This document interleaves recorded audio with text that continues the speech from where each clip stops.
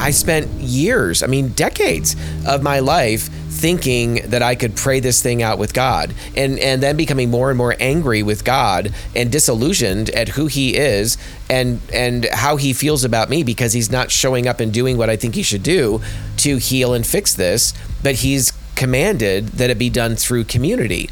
And I just never got that. The church never talked about that. The costume's only going to last so long, and it is going to destroy you. And I'm not being melodramatic about that. It is going to destroy you. You cannot live out of a false identity. You cannot just pretend or try desperately to be somebody else. It will destroy you at some point. And we are at war really with God, but I think the core of that, the underlying foundation of that is all of this angst and pain and just trying to figure out who in the world I am to find meaning and purpose in life. Somebody listening, a man or a woman, it doesn't matter who might be in that situation, that that is lonely, doesn't really have a community, wants to live out an obedient Christian life as best they can, but happens to have things, whether it's same-sex attraction or whatever else, that they know aren't in alignment, that they're trying not to live that out. But just what would you say to somebody that's in that situation? My encouragement is that change does happen. When we think of change as an instant where God snaps his finger and it's all different, that's not the kind of change we're talking about. But the truth is, there's also something that is rich and valuable about taking up our cross. And Jesus commands us to do this. If we want to be a follower of his, a disciple of his, we have to take up our cross daily, deny ourselves, and follow after him.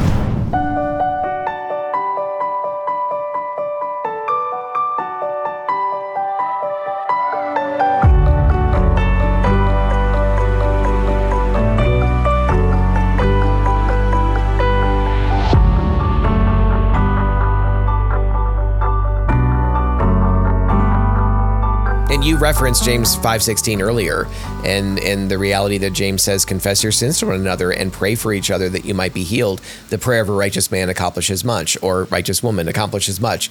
And so the purpose of it's a command, first of all, that we are to confess our sins to one another. Do we live in that rhythm of confession? Does anyone in the church live in that rhythm of confession to the one another's?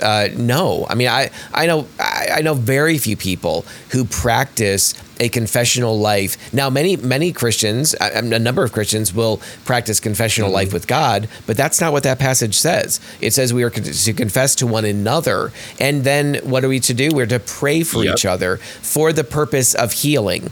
Well, I spent years, decades of my life thinking that I could pray this thing out with God, and then becoming more and more angry with God and disillusioned at who he is and how he feels about me because he's not showing up and doing what I think he should do to heal and fix this, but he's commanded that it be done through community. Absolutely. And I just never got that. The church never talked about that when I was young. I didn't get it. No, we didn't get that as kids. The church, in my opinion, especially mainline Protestant churches for the most part, have not done a good job of emphasizing not just the necessity, but the command. It's not a suggestion from Jesus. It is a command to be in community. Right. And regarding the transgender issue, I would say at least so far in history, there might be even more stuff coming on down the line. But I will say, if there's anything that's the quintessential self-rejection, absolutely reject literally who you are, rejecting your body, rejecting your gender, everything about you, and trying to create a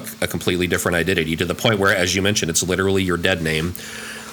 As much as I would like to sit on my throne and judge those people, they're sinful and they're doing that, I didn't go into the whole transgender issue, but in my own self-rejection and my own trying to just completely recreate a whole new identity as somebody else, I did the same thing, just with different window dressing. So I understand that. I understand the desire.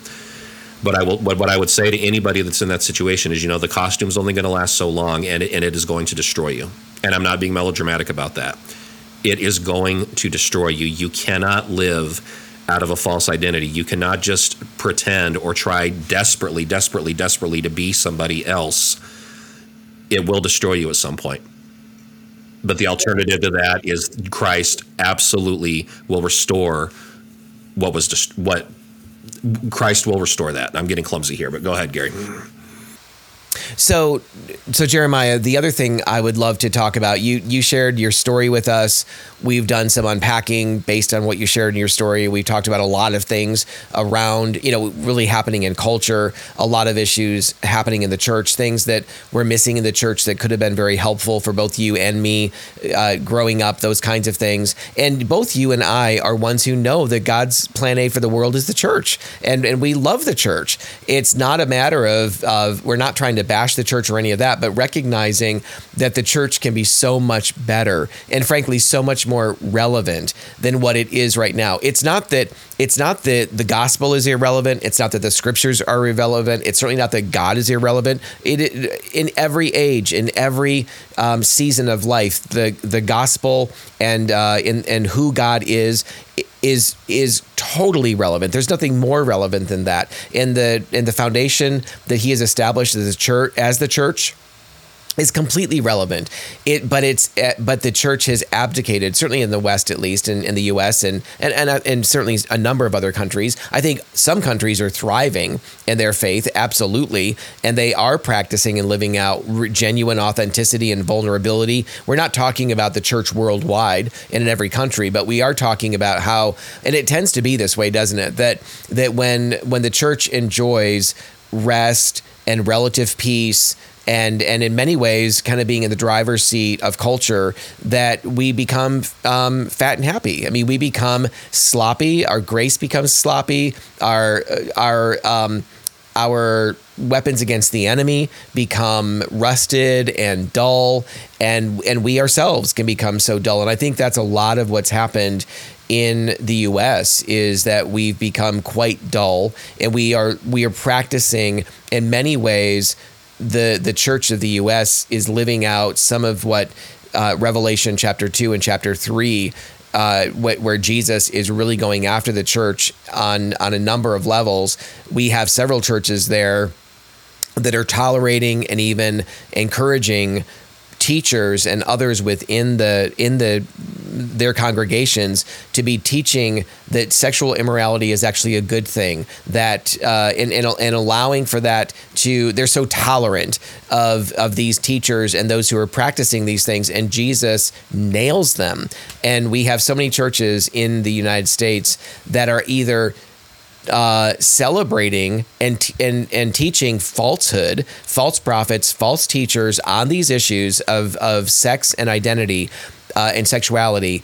But we also have a number of churches who aren't doing that, but they're silent. They don't know what to say. They're not saying much of anything. And then we have some churches that are out, and we need to see a much bigger growing number. And I'm thankful that I feel like the church that Melissa and I are connected with, the church you're connected with, I feel like they are really working hard to live within the tension of our ministry name. I mean, not that they're striving to be our ministry name, but this love and truth tension, this Jesus was full of grace and truth. They want to be fully embody grace and truth, knowing that the truth of the scriptures and what the Bible teaches as true is what brings about the greatest human thriving, the greatest human prosperity. When I say prosperity, I don't mean financial prosperity, but rather emotional, soul level, spiritual prosperity, relational prosperity. Yeah, Gary, on that, I feel if I had to pick two words to the state of the American church right now, again, not talking about overseas, I'm talking about here in the United States, complacency and being lukewarmness. Those are two words. If I had to pick two, that would be the state of that. There's a problem with that, and there's a lot of hope there. The problem with that is, okay, Gary, look, when we're looking at the suicide rate amongst transgender individuals right now, when we're looking at all the other, sexual brokenness that's going on, and it's increasing, this cultural hurricane that's going on in the United States, a whole lot of people are being completely caught in the middle of it, caught in the crossfire, and they're being wounded. God's church has got to be the healing hospital that they can go to, the healing hospital for the soul. The good part of that is right. I do feel like God can, I don't think that God is done with his church, all throughout scripture. We're not, okay, well, the heck with you, just go do whatever. God's always calling us to be the salt, to be the light. I think that if we as, and I'm including myself here, again, if we would just get out of the lukewarm, the complacency, the churchianity, and really step up and be the body of Christ in the culture, those individuals, People don't have to be dying and going to hell every day. It's every single day this is happening, and there are souls that are being lost that don't have to be lost. This insanity that's going on with our culture right now, not only could the church be a bulwark against that, but we could start to turn the tide on a lot of these things. We could be bringing people into our sanctuaries that 5 years ago would not have gone near a church under any circumstances, but they're so desperate for answers now, they would be willing to hear the hope of Jesus. And imagine if they went into a place where the Holy Spirit is there, they're serving the Lord, and oh my gosh, you want to talk about transformation, what could that be like for a lot of these people? But we're not there right now. And Absolutely. The tragedy of it is every day people are dying and going to an eternal horror that I can't even imagine, and it shouldn't be that way. Right. Absolutely. And those who are, in life right now, trying to navigate and figure out who they are, what is their identity? What I think people are scrambling and desperately. I often talk about two areas of life that we were created to need, and that is a sense of belonging, of really being loved and valued in a place of belonging, and also deep and meaningful purpose. So belonging and purpose.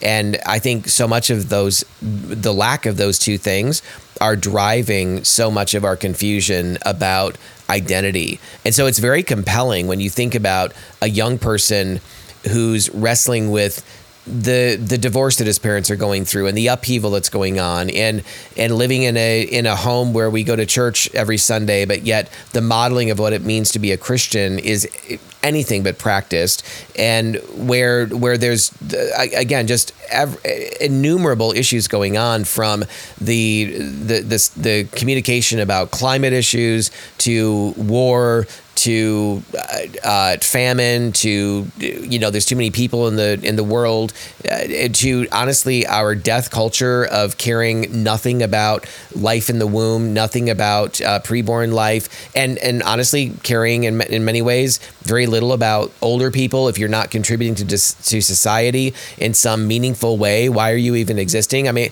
I think there's such a darkness, such a spirit of death that is that's encroaching on our society and on the lives of young people to bring about such despair. You mentioned suicide. That's one avenue, but how compelling it must be to a young person to feel like, oh, I'm in the wrong body. I mean, I'm living out something that doesn't fit me. That's the issue. And so I'm going to believe all the propaganda that's being screamed from the rooftop that I can become a boy if I'm a girl, or I can become a girl if I'm a boy, or a man if I'm a woman if I'm a man, or I can become any of those things or none of those things.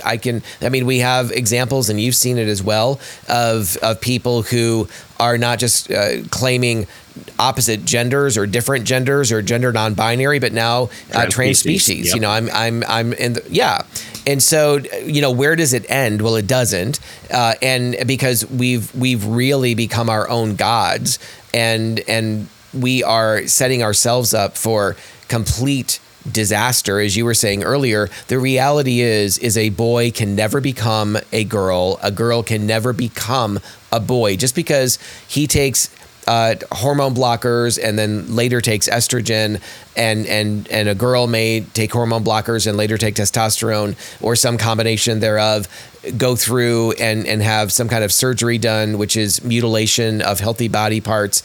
It doesn't change the core of who they are, which is an image bearer of God in our masculine being or Correct. Our feminine being. There's very intentional ways that God made us as masculine and feminine beings, as boys and girls, as men and women, and we are at war really with God. But I think the core of that, the underlying foundation of that, is all of this angst and pain and just trying to figure out who in the world I am to find meaning and purpose in life. And you hit the nail right on the head right there at the end. So, okay, if the lie is, okay, if I just become the other gender, it'll be so much better. I'll never be hurt like that again. I'll never get taken advantage of. I'll never have to deal with all the problems that I'm dealing with right now. Okay, so let's do the thought experiment. And this is not hypothetical, because we've heard testimony after testimony. So you go through it, you have the surgeries, irreversible surgery done on yourself, you're on the hormones, you're physically, you're starting to look like the other gender. Okay, so you get there. You've gone through the whole worldly solution of that. Your pain is still there. The problems that you had before are still there, only now they're amplified. And now you've got no answers. Now you've done things that are irreversible. There's no coming back from that. What happens? What happens when, you've gone through all of this, the whole transgender transition, as they call it, et cetera, and at the very end of that conveyor belt, you're still the same person that you were before. You still have the same problems. You still have the same pain. What happens then? And right now, the world has, A, they have no answers to that, and B, it's not even allowed to be discussed. Right now, I'm sure somebody listening, he's being transphobic, he's this and that and the other. It's literally not even it's a forbidden subject to even talk about these things in contemporary culture right now. But again, people are dying every day, and the church has got to be there. Otherwise, what's going to happen next? Well, and even if it doesn't lead to suicide, which again, the rate of suicide amongst transgenders that's post surgery is just astronomically high compared to the rest of the culture, and so even if it doesn't lead to suicide, the reality, the hopelessness that can set in, and that utter sense of, oh my God, what have I done to myself, or what have I allowed others to do to me? That I'm thinking of Chloe Cole, as I think she was 13, maybe no, it's not 13. I think she was 16 when she had a double mastectomy. And she was believing this whole lie, all the propaganda around it. And now I think she just turned 19, if I'm not mistaken. And so she's 18 or 19. I think she just turned 19. But she's now keenly aware that she will never be able to breastfeed a baby. She will never. There's things that now that children are not even thinking about. They're not even, nor should they have to process this stuff when they are children, right? I mean, our brains aren't even fully developed until we are 25, 26 years old. And here we are expecting children, believing they're 2-year-olds. I mean, it's so ridiculous that 2-year-olds know what gender they are. And so therefore, if a boy is saying he's a girl at 2, then, let's get him on the train to the transgender train, basically. And so there's just so much damage that's happened and people's lives that have been broken. But let's go back to what you were saying a moment ago. And it's so important. So there is destruction. There is so much that's left in the wake of not just trans culture. That's certainly true. But basically in this idea that I'm going to be whoever I want to be. I don't care who God's made me to be. I'm not going to yield to God at all. Self is going to become my God. And we're living in that culture. But the truth is, what I think should be incredibly encouraging for the church is that we have such a phenomenal opportunity to love like Jesus loved. We have such a phenomenal opportunity to become equipped, to become you used the phrase earlier, a teaching hospital. We have the ability to become the next nurses and doctors and specialists at a spiritual, emotional, soul level that the culture is in desperate need of and is only going to be in greater need of. And so we need to really dig in and not dig our foxholes and jump into them and wait till everything passes. That's not what God is calling us to, but to truly dig in and to prepare ourselves to be equipped to walk with people, to walk alongside people and give them the true hope of the gospel and the God who loves them, no matter how far they've gone from his original design. It is not too late in this life to come back and to repent and for God to restore the heart and the soul of that person. I'd actually like to ask you a question on that, because first off, yes, you're absolutely right. When Jesus talked about the fields are ripe for the harvest, but the workers are few. I mean, you want to talk about fields that are ripe for the harvest right now, but okay. But pardon me, let me ask you this for somebody that's listening right now. Okay. And all right, you know what? I agree with you guys. I feel really convicted. I want to be out there ministering. I want to be able to help people, but okay. they've never known anybody that's transgender yet. They feel so unqualified. They feel so, I wouldn't even know where to begin to have the conversation. And I'm so afraid that I'm going to do something wrong, or I'm so afraid that I might inadvertently do harm that I don't mean. I just don't even, I'm too intimidated by the whole situation. So I'm not going to talk to that gay person. I'm not going to talk to that transgender person, or this man that used to be a sex offender and now he's coming into our church. What the heck do I say to him? So Gary, what would you say to somebody that they feel the conviction of the Holy Spirit, they have a heart that wants to help, but they feel so inadequate and so unqualified, and therefore they're worried to even take the first step? So how would you speak into that? No, that's a great question. And honestly, I think that where to begin with that? Well, first of all, and I know this sounds trite, it's not trite at all. They really need to begin with prayer, first and foremost, really, and asking the Lord to, like, it's as if, as you say that, it's as if their heart has a flame, and the Lord is awakening something in them that longs to be his hands and feet, his heart, the expression of his love to broken people and a broken culture. As you recognize those longings in your own heart, ask God, ask the Holy Spirit to fan that flame. And then the other thing would be, get real with God. And then obviously we talked about this, get real with others, find some other safe men or women. When I say safe, no one's perfect, but there are those who will maintain confidence, and there's some who won't, but most will, especially if they agree to that. But find that safe group so that you are actually what you desire to do for others, that you're actually living that out yourself. So whether it's struggle in your own sexuality, whether it's opposite sex lust issues, or it's pornography addiction, or chronic masturbation, or any of these things that might be a reality in your own life, if it's an eating disorder, if it's the long-standing maybe bitterness or unforgiveness, I mean, whatever the thing or things are. You don't have to be perfect, that's for darn sure. But we also don't want to, as Christians, be trying to minister to other people when we ourselves are in bondage in some area of our own lives. So ask the Lord to, the Holy Spirit to fan that flame that's in your heart. It's a good desire. It's from Him. It's a godly desire. Let me put it that way. And then also ask the Lord to really search your own heart. And do you have that band of brothers? Do you have that band of sisters? If you don't have the support system around you that is the God intends every single son and daughter to have in the kingdom. And then I would say, go to and this isn't like do this and then complete this and then do this and complete that and then do this. These things can begin to happen simultaneously, but talk to your pastor, talk to your leadership, let them know what is on your heart. Let them know what the ache of your heart is that you feel like God is leading you to do, and see if there's a way, not, oh, hey, pastor, or hey, church, I want you to do such and such, but rather I'm coming as a solution. I think that there's a problem, obviously, in culture. I want to be part of the solution of our church. I don't want to ask you to take on one more thing as a leader, because most pastors are well beyond capacity for what they should even be doing. So, but come as part of the solution, but asking, how can I serve in this capacity? Do you know others?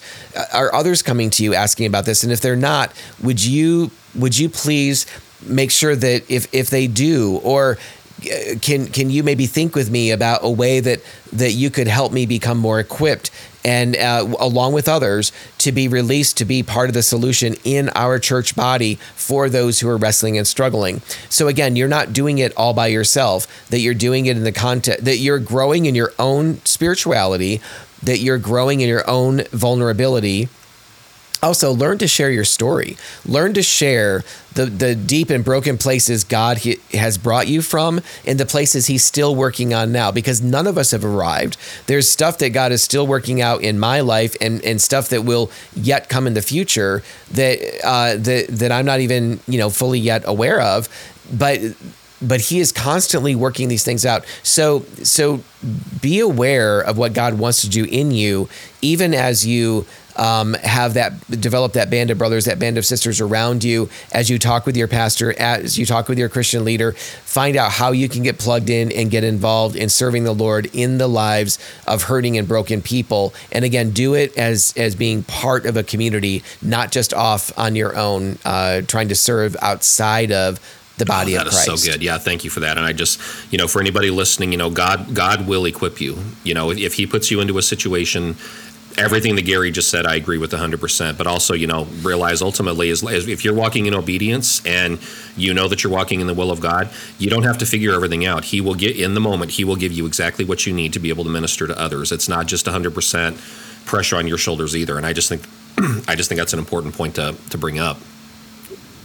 Well, and I want to say one other thing on that, Jeremiah, too. And, you and I both love, Melissa, my wife, loves the Living Waters program. And I've already talked about it a little bit in our time together. But that's one of the places that Desert Stream Ministries, desertstream.org, and looking, through their website, which is both has a place for both Protestants and Catholics. So it's unusual in that sense that there's real camaraderie and love. Yes, there's distinctives for sure, and we don't have to be on the same page exactly as everyone else. But there's something about the Living Waters program that we've experienced over years and years of time that has been so rich and so profound. So Living Waters is a great place. If there's a program near you, getting involved in that program. It's a 20-week program. Getting involved, applying for it, getting involved in it. I don't care what your issues are. It's just a great place to become more equipped. But beyond equipping, it's also a place for you to receive deeper healing. And that's necessary as well. Very necessary, actually, that we don't launch off thinking that we're kind of whole enough and I'm going to go out and help those poor folk, whoever those poor folk might be. But rather, you know what? I'm one of those poor folk. And I'm going to get deeper healing even as I'm learning to get equipped for others. So Living Waters is great at that. So there's the 20-week program, but then there's also 2 or 3 times a year when Desert Stream runs I think it's a 5-day intensive that's called the Living Waters Training. And if you go to desertstream.org and the top right corner, there's a Living Waters tab. If you click on that, you'll see lots of drop downs that you can go to and find out more information about the program and about the training.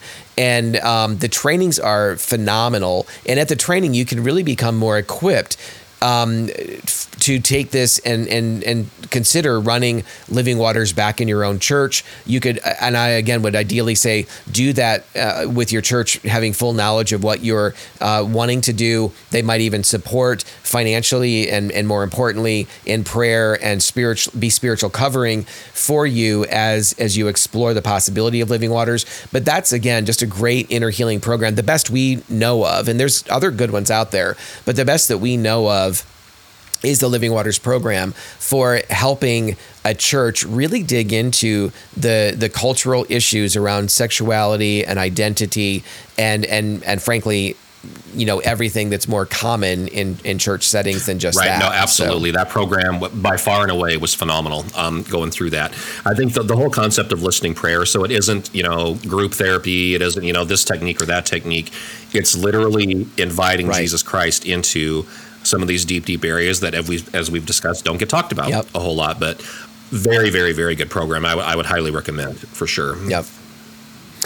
Well, and so Jeremiah, there's one other, and obviously this episode is going to be broken up into 2, needs to be, but so you talked about your story of from growing up in the home that you grew up in up to the point of really coming to faith in Christ at an early age, at 13 or so, and then really entering into a lot of brokenness despite that. And coming to a place of getting involved in some men's groups, finding healing there. And then we talked a lot about, kind of other cultural issues around that. And then we talked about you and I first getting connected through one of your guys in your group really saying, hey, I heard Gary and Melissa, you really need to reach out to them. And anyway, you and I got connected in that. But neither of us was expecting what God had in store beyond that, right? And so, who would have thought that, a couple of years later, after we first met, that you're going to be on staff with our ministry, right? And my assistant, the director of operations, and doing just so much behind the scenes, and also teaching and sharing your testimony and those kinds of things. So not just behind the scenes, but some right on the front line.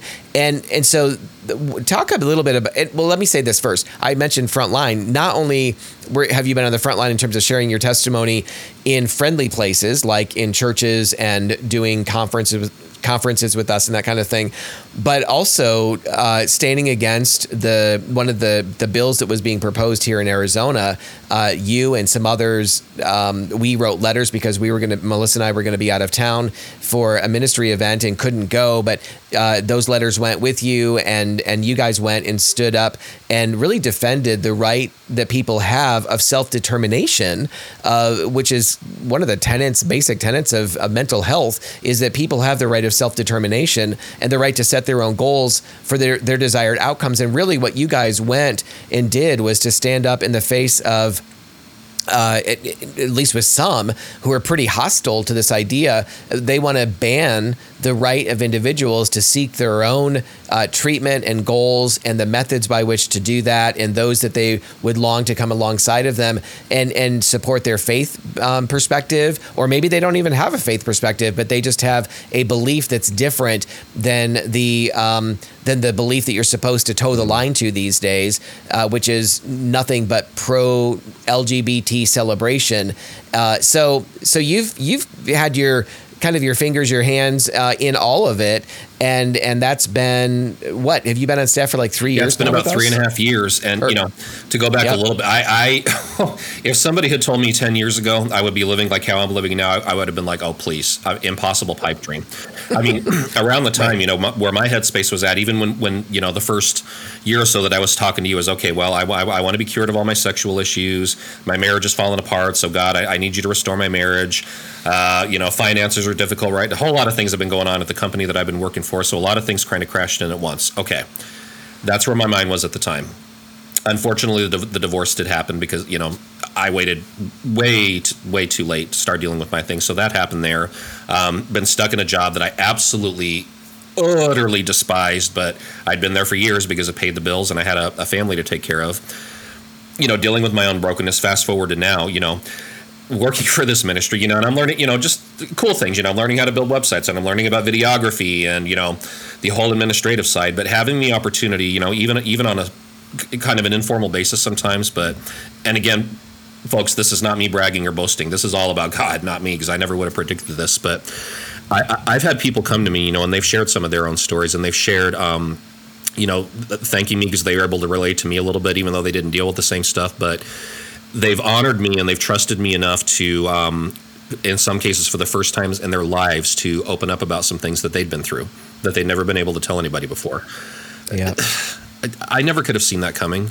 The judgmental faker jerk from 10 years ago, that guy never would have been able to do these kinds of things, let alone, and I'm thinking, okay, well, I'm just going to find my own, because I'm the most jacked up person on the planet, of course, so I'll try to find my own healing. It didn't even enter my cranium that at some point that God would be able to use me to bring some healing to others. This is an example of the stuff that if we will just follow him and let him work, that could be there. And then last year, and again, this never would have seen this coming, but we go to the Arizona House of Representatives. There's a bill on there which not only was going to be destructive to individuals, but also people within the mental health community were having these legal shackles put on them. So my turn comes to get up there. So I was supposed to be up there for 2 minutes. That was all the time that I was allotted. So I say my piece. But what happened was they started firing off questions at me. And in that moment, it was, okay, I've got two options here. I'm either going to just get intimidated and run out of this room with my tail between my legs, or God, help me out here because I'm going to tell these people what I really think. Mm-hmm. Ended up being up there for over 15 minutes. Going back and forth and, answering their questions as honestly as I could. But I was not willing in that moment to just cave to pressure and, tell them what they wanted to hear. So, and I certainly am not going to claim credit for that bill never going forward. There are many others there. Becky, another one of the wonderful volunteers with Love and Truth Network, Kathy Herod for the Center of Arizona Policy. So there were a lot of us that came together. But the point is, God gave me an opportunity, however small it might have been, to speak against this and to speak my mind before these legislators, do my little piece to stop this asinine bill from being able to put forward. Shoot, do you think I ever would have seen something like that coming even 5 years ago, having the privilege of being able to do that? So it's been an amazing journey, and it was never my vision, Gary. This was not my my precious plan, and I had my whole life goals lined out and where I thought that I was going to be at this stage, and I had my whole stuff. I think God just kind of chuckled at that because He had something not only different but better in mind. So, Gary, with all of that being said, though, I don't want to misrepresent myself to our listeners or anybody, make it, everything's perfect and peaches and cream right now, because that's not the case. I'm a divorced man. Unfortunately, I still deal with same-sex attraction. I will not take on the label of a gay Christian or the gay celibate Christian. We can talk about that if you want, but that whole other reason that I avoid that topic. But, okay, I'm a middle-aged man at this stage of my life. My children are grown, rebuilding things. I have these attractions that God hasn't healed yet. Most likely, who knows what the Lord may bring, but I'm probably not going to be married again. So I'm just trying to do the best I can to be obedient and to move forward. And sometimes it is a little hard to feel like I have a community or place. And again, in my case, I've been very, very blessed to have been given that. But for somebody listening, man or woman, it doesn't matter, who might be in that situation that that is lonely, doesn't really have a community, wants to live out an obedient Christian life as best they can, but happens to have things, whether it's same-sex attraction or whatever else, that they know aren't in alignment, that they're trying not to live that out. But just what would you say to somebody that's in that situation that I'm in currently? Well, yeah. So again, great question. And the truth is that is true for every single one of us over the course of time. I mean, Melissa and I are always very open about the fact that we still experience some same-sex attraction, even as a married couple. And now what I would say is that what was an all-consuming desire and this deep, deep longing, really a compulsion to be in relationship with a man, sexually, romantically, emotionally, that has greatly diminished, but it's not gone away altogether. And honestly, that's what I desire. That's what all of us have desired. But the truth is, when we spent years reinforcing that and reinforcing the emotions, the longings, the lust and the attraction, I mean, all of that, when we spent years reinforcing that, why would that just go away? I know of a couple people that God just did a sudden work and really they experienced reorientation to the opposite gender in an instant. Wow. And but that's not normative for all of us. That is not normative for most of us. God calls us to a process of discipleship. My encouragement is that change does happen. When we think of change as an instant where God snaps his finger and it's all different, that's not the kind of change we're talking about. On occasion, that does happen. Like I said, I know a couple of people that did happen with, that God chose by his miraculous power to do something unique in their lives. But the truth is, there's also something that is rich and valuable about taking up our cross. And Jesus commands us to do this. If we want to be a follower of his, a disciple of his, we have to take up our cross daily, deny ourselves, and follow after him. And also that passage goes on, and Jeremiah, maybe you can put this on the screen, but the passage goes on and talks about the reality that he is no fool who gives up what he cannot keep. And this is a Jim Elliot quote, or Jim Elliot quotes this passage, but the one who gives up what he cannot keep to gain what he can never lose, right? And so there is a richness and a beauty and a glory to pursuing Jesus and following him, whether our ultimate wish to have all of this gone, all of the struggle, all the temptation gone, it's unlikely, frankly, in this life that it is going to be gone. But the question is, how do we steward that? Everybody on the planet deals with temptation. Everybody on the planet deals with lust. Everybody on the planet deals with lust of some kind, whether it's sexual or otherwise. And so how are we going to steward that?